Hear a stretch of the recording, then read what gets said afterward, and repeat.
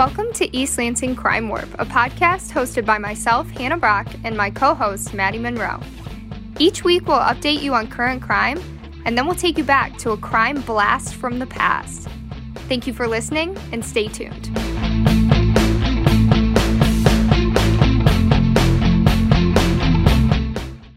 This week, we're covering the 2001 murder of Bernita White. But before we get into it, we have a few current crime-related updates. So, President Donald Trump's campaign filed a lawsuit in Michigan. What can you tell us about that?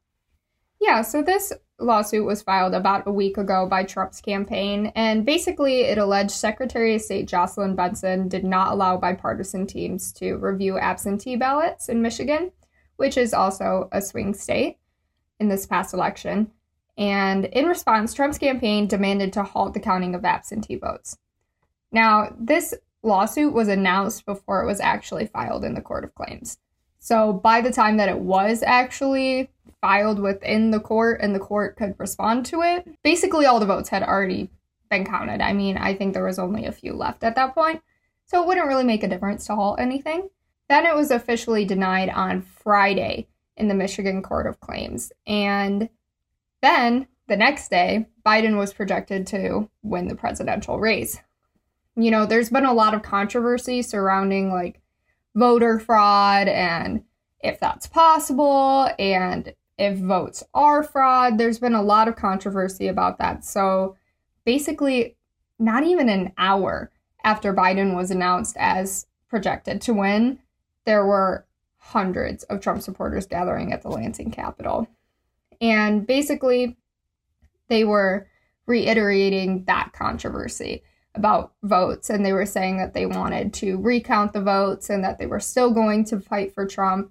And one of the more, surprising things that they said was one speaker said, you know, are you willing to fight for Trump? And then he added that this is the second Civil War. So that was a little surprising to hear, but that's basically what happened. I was just curious, do you know about how many people you could guess were there on Saturday? I would definitely say hundreds. I don't know if I would go as far as 1,000, but maybe. Okay. I'm really not good at estimating amounts of people, especially right. Being a 5'2" person. Right. When I'm in the middle of the crowd, I really can't see. Right. When I record my videos, I typically put them way above my head. So, the whole steps of the Capitol were completely packed in. And then there were also like people all the way out to the statue, which is like at the end of the walkway. Right. So that has to be a lot of people. And then they also had the Trump Unity Wagon, I think it's called. And there were people kind of congregating around that.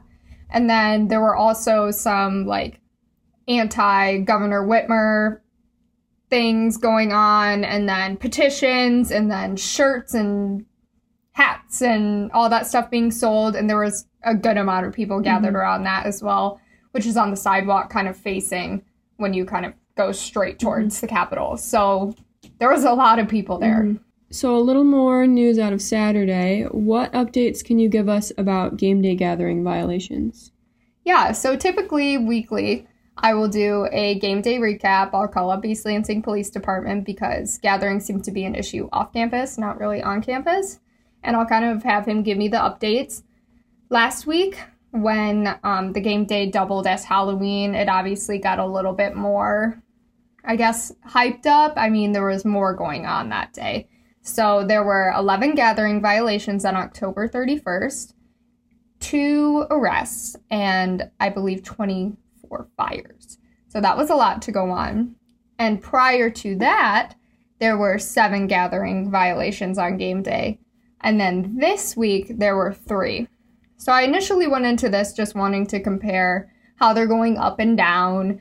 And I reached out to MSU Communications and the mayor to just, give me a comment. What kind of message do you want to give to the student population? And the story ended up turning into something completely different.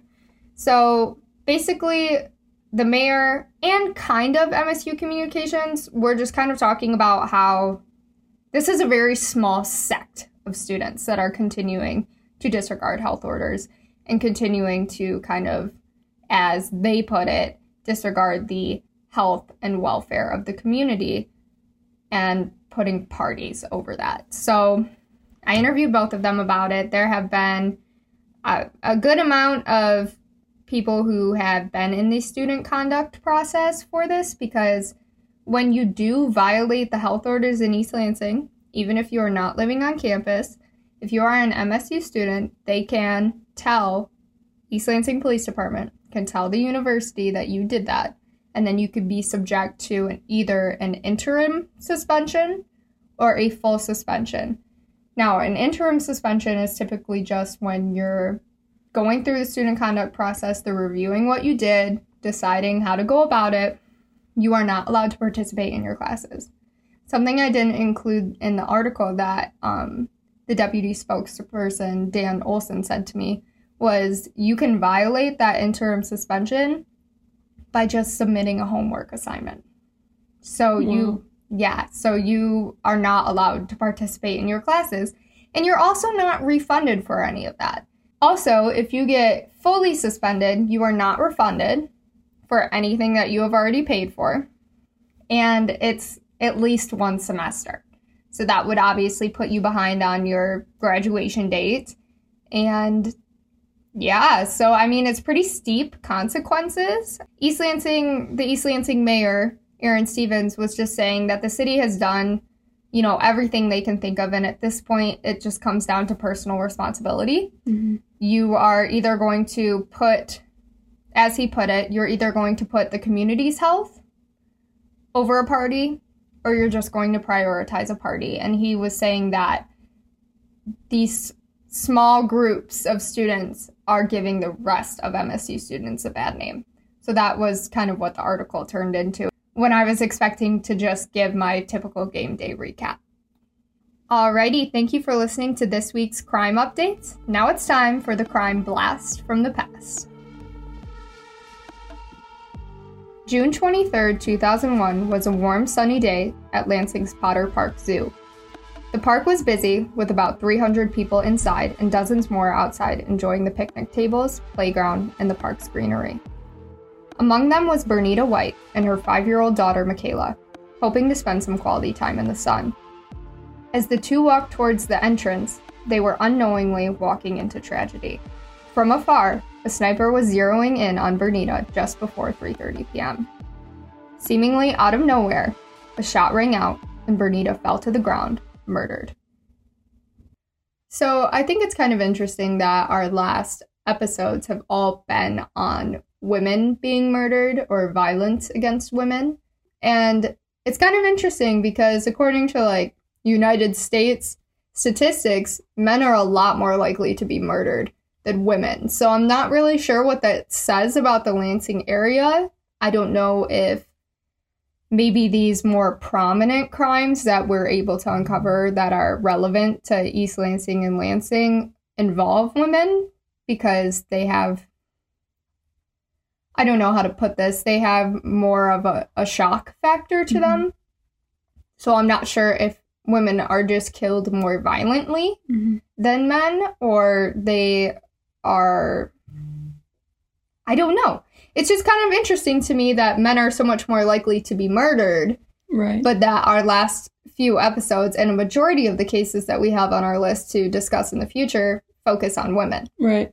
A majority of the cases that we have on our list are female victims. We do have a few that are male, but it's a slim number compared to the amount of women. Right, and I wouldn't say that that's a reflection on us favoring ones about women. That's just what's most prominent around here. What's most, I guess, known and reported on, because the way that we do this is we look back into research archives and kind of see what we can find. And whatever's been covered a lot in the last 30 years. Right. And it tends to be women. Right. So I don't know what that says about news media. I don't know what that says about the way women are murdered, or the way that the public views a woman being murdered versus a man being murdered. But I just think that's something interesting. It is interesting.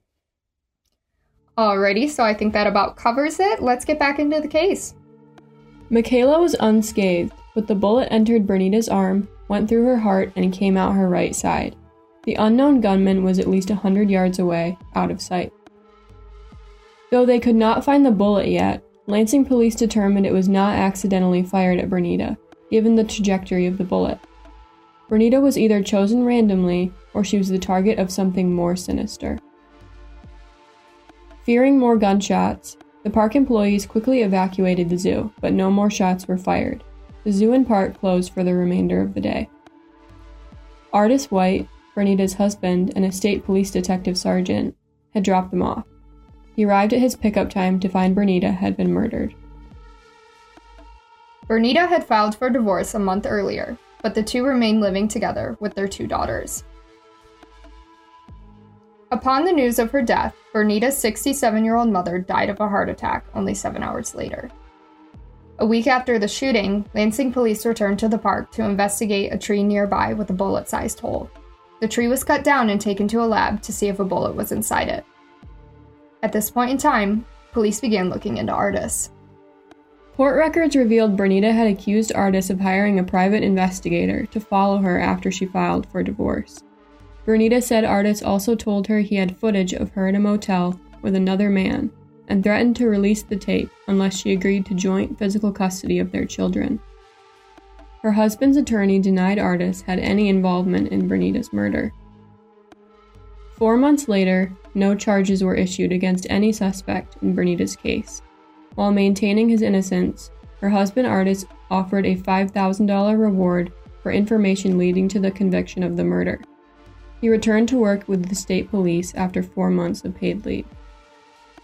A year after Bernita's murder, police had made no arrests, found no murder weapon, and could not find a motive for her death. At this time, Artis did not deny at the time of Bernita's murder he had been having an affair.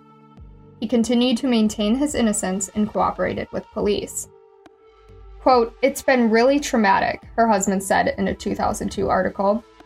"I can't have any closure until they find out who killed her. I can't clear my name as a suspect because they don't have anyone else." End quote. Artis revealed on the day of Bernita's murder, the two and their daughter were attending a birthday party at the zoo. He left to pick up their other daughter, Alana, at another party several miles away. Bernita's father, who lost his wife and daughter within 24 hours, said Bernita was a very smart girl. "I can't imagine anyone wanting to murder my daughter. I've asked myself that a million times." End quote. Police searched for similar sniper crimes across the country, landing on John Muhammad and John Lee Malvo, who had been charged with 10 killings in Washington, D.C., Maryland, and Virginia. The Lansing police interest in the sniper shootings in D.C. was reported first by the state news, which is kind of interesting, so we threw it in there. The bullets used in the shooting in D.C. were a different size than the ones used in the murder of Bernita, as well as different possible motives. The men were never connected to Bernita's murder. In 2003, Artis wrote a book titled Who Killed My Wife, and further claimed that he had nothing to do with Bernita's murder. More than 10 years later, a cold case team approached Bernita's case with fresh eyes. Police hoped social networking would generate new tips and lead to closure for her family. In 2012, police previously focused on Artis, but GPS evidence and witnesses proved he wasn't near the zoo when Bernita was shot. In 2013, a Lansing City Post article uncovered the department's disorganization when it came to cold cases. In 2014, the Lansing police hired a cold case detective to fix it. Bernita's case was one of over 70 other unsolved cases at the time. Today, Bernita's case remains cold.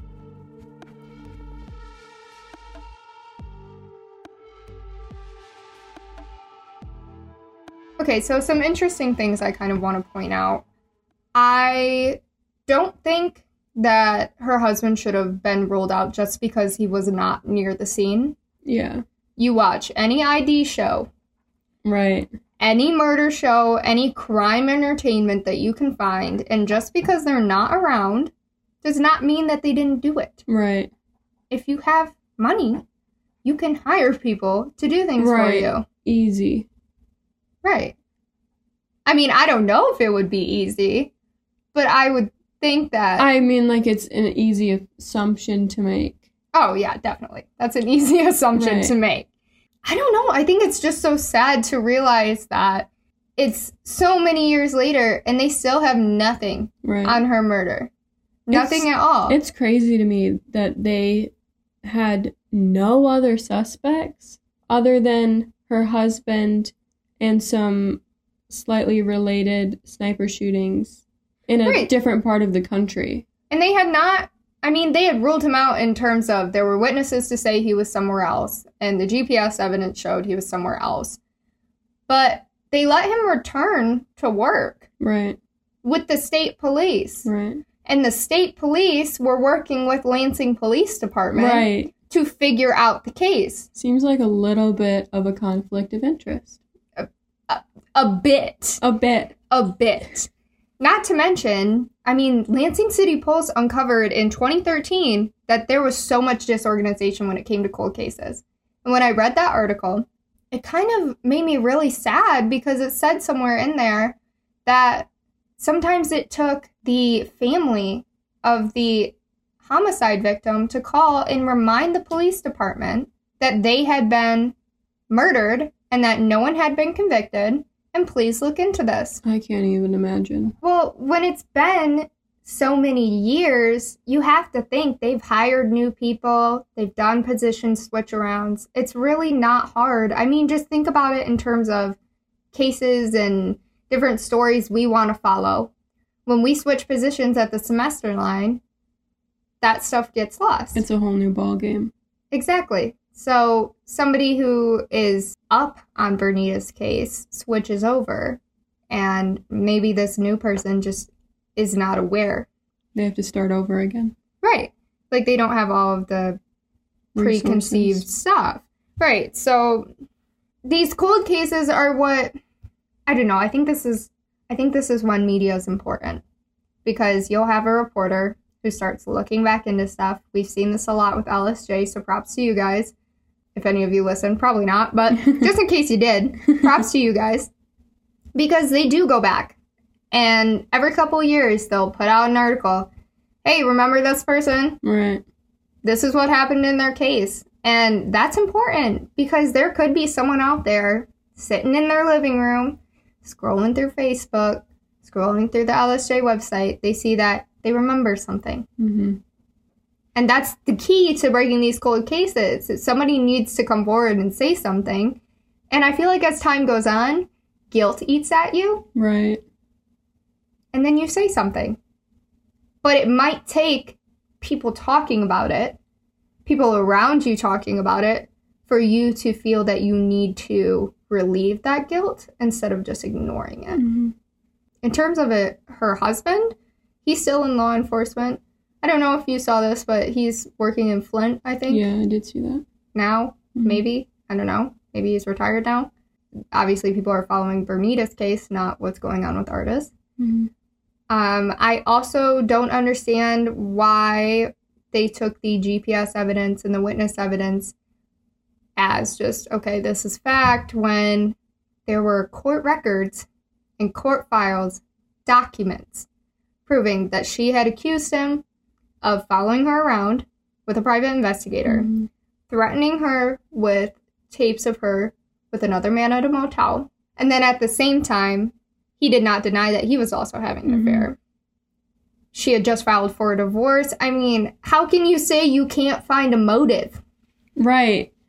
There's obviously something going on there. I mean, there's hard evidence that she was fearful of her husband. Right. They had filed for divorce almost exactly a month before her murder. Right. And I feel like, I mean, the whole sniper thing. So I'm not super sure on how skilled you have to be to shoot someone from more than 100 yards away. I would assume that you would have to be pretty skilled to do that, especially when the zoo was so busy. Right? This was a weekend day, wasn't it? Yeah. Yeah, so the zoo's busy. They said that there were hundreds of people there. So how do you fire into basically a crowd, hit one person, and then leave? That seems so targeted to me. Yeah, I mean, my brain immediately goes to this was probably someone with military experience or law enforcement experience. Right, and then what does that say? We're not saying anything concrete, but what does that say? But then something you brought up was, why would the father have someone shoot the wife with his child when he was fighting for custody of his child? Right. I thought it was odd to me that a father would put their child through that trauma of seeing their mother being shot, that I wasn't 100% sure if this was something that he could have done. You never know. But I just thought that was an interesting point of view, an odd point to make. Like, if you were a father and you didn't particularly like your wife and maybe you wanted to kill her, I would think there would be other ways. One, that would draw less attention, and two, that didn't involve your 5-year-old standing there next to her. That would make a lot more sense, I guess. But. Right, but was Michaela standing right next to her? We don't know. I mean, I know they were walking into the entrance of the zoo, but I mean, that's just according to what was released. You know, maybe she was calling Michaela over like, come on, stop playing. It's time to go buy our tickets and go inside. You know, maybe she wasn't right next to her. I don't really know. And I like that you brought up that why would you, if you wanted to kill your significant other, why would you do it in such a public way? But I also think that there's an element of gain to doing it like that. Because one, the person was so far away. Nobody knew where it came from. And immediately, everyone was just focused on Bernita. Helping her, making sure she's okay. Evidently, she wasn't. But everyone's focus immediately went to that. Nobody was looking. Right. I'm sure some people were trying to look around. But clearly it had been fired from so far away that they were never going to find the person. They were never going to see the person. I mean, in the articles that we read, they were in like a wooded area. I think there might be an element of that's easier. Because say if he poisoned her in their home or shot her while she was walking down the street, somebody would have to be in close proximity. Whereas this is just from afar. There's so many people. There was, what'd you say, 300 people there? Okay. 300 people inside the park and dozens more outside, just kind of wandering around. So how many suspects is that? Minus the children, because I feel like they wouldn't target children. I mean... Hundreds. Right. Couple hundred. So the police are just thrown into a mess, trying to figure out who the heck did it. So I almost think if the husband were to have done it, I mean, it was kind of perfect. He went to go pick up the other daughter, came back like an hour after she had been murdered. Pretty good alibi. Yeah. He was with his kid. Right. He was at a different birthday party with a bunch of other people to say, yeah, Artis is here. Right. No way he could have done it. Like, why? I struggle to fathom why nobody addressed that. Like, why was he just cleared? Because I don't know. A little funky to me. Also, to note, unless you're someone who tells a lot of people that you're going to go to the zoo, it's probably a small suspect pool of people who would have known that she was going to be there at that specific time. Right, like it could have only been the people who were like planning the birthday party or the people attending the birthday party. But just because you attend doesn't mean that you know everyone who's going. Right. So it was like her husband, maybe some friends, maybe her family knew she was going.